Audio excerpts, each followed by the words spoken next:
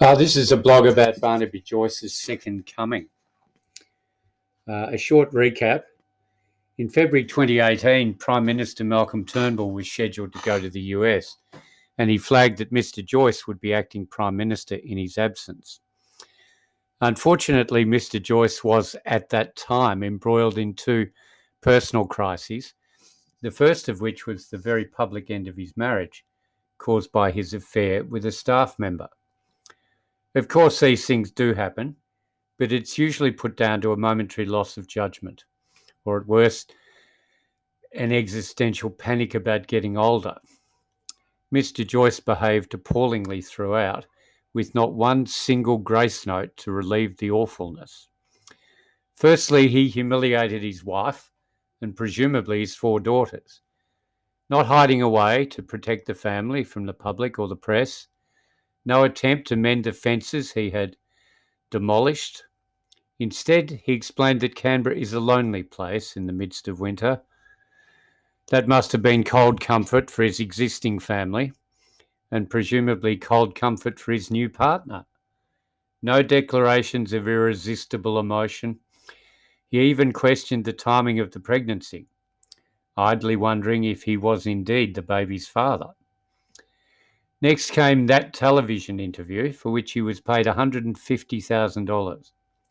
There was talk that it was against the rules for parliamentarians to accept remuneration for appearing in the media, but that appeared to be overlooked in all the mayhem.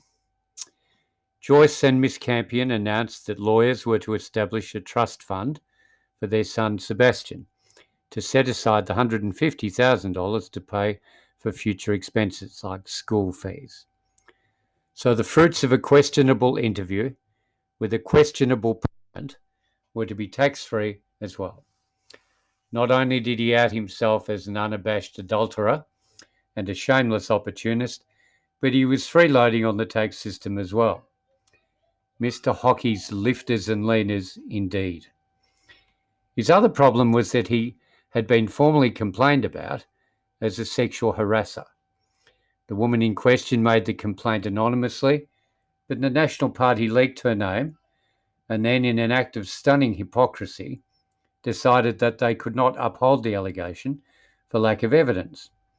Catherine Marriott travelled to Sydney twice at her own expense to lodge the complaint and to provide evidence.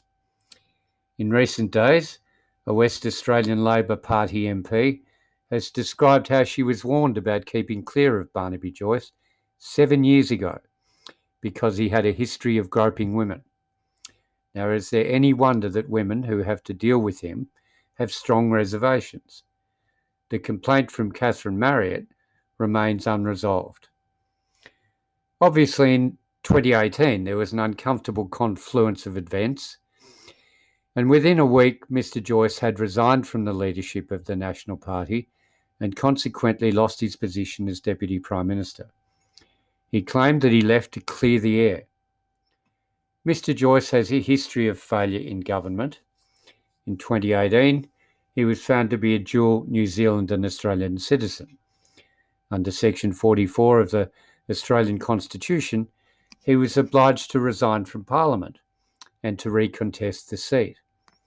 He won the by-election against low-profile candidates, but nevertheless, he improved his margin. It would be reasonable to expect that Mr. Joyce might have had the nous to check his eligibility first. But no, he had several more important struggles to contend with.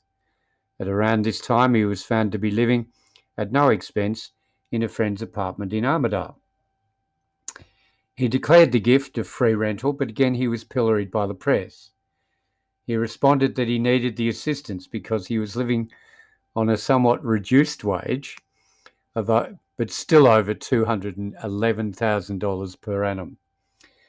Admittedly, he was supporting 6 children and 2 households, but to most Australians he was earning a satisfactory type of wage. Weighing it all up, he's been called the world's worst ever agricultural minister. Amongst other debacles, he oversaw the Watergate purchase of an entitlement to occasional floodwaters for double the asking price. The seller was a company formerly connected to a cabinet colleague, Angus Taylor. But then who else could it be? It's now run by a Liberal Party donor, and Mr. Joyce denied any responsibility, notwithstanding the inconvenient truth that he was the actual responsible minister. He's been condemned for moving the pesticides regulator from Canberra to his own electorate at huge expense and with no discernible upside. In another area, he's apparently saved Australia from an environmental hazard by threatening to euthanize Johnny Depp's tiny little terrier dogs. Primarily for this reason, he was presented with the 2015 Froggatt Award. So irony is not dead. This award is for protecting native animals and flora from invasive species. In 2019, he completed his term as a special drought envoy, where he managed to spend $675,000 and produced no report. The report he suggested he sent was sent by text messages, which the Prime Minister, Scott Morrison, declared he was too busy to read. David Littleproud wrote to Parliament at the time stating that no report had been produced, but I suppose he was being a bit technical there in that Barnaby had sent text messages to the Prime Minister. These are just some examples of how genuinely he's been found wanting in his role both as a parliamentarian and as a cabinet minister. Think of an issue and he will likely have taken the renegade position and, as likely as not, reversed his stance at some point in time. He's now made an unexpected return to the position, to all the pomp and ceremony he's not really fit for, and with nary a doubt or a dark thought appearing to cross Mr. Morrison's brow. There are said to be other allegations in the pipeline, especially within various rural women's associations. Deputy Prime Minister Barnaby Joyce has recently been discovered to be renting out a 4-bedroom house with a pool in Tamworth for $625 a week.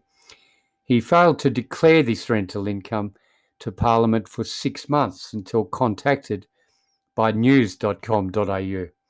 He just struggles with the everyday duties and tasks. It's plain that he sees himself as a born leader, and his recent successful tilt at the leadership of the National Party after the ignominy of the past years has not dampened his ardour for a life at the top. It must be said that if this man can win a leadership ballot, then it is a crook political party, and it is now led by a donkey.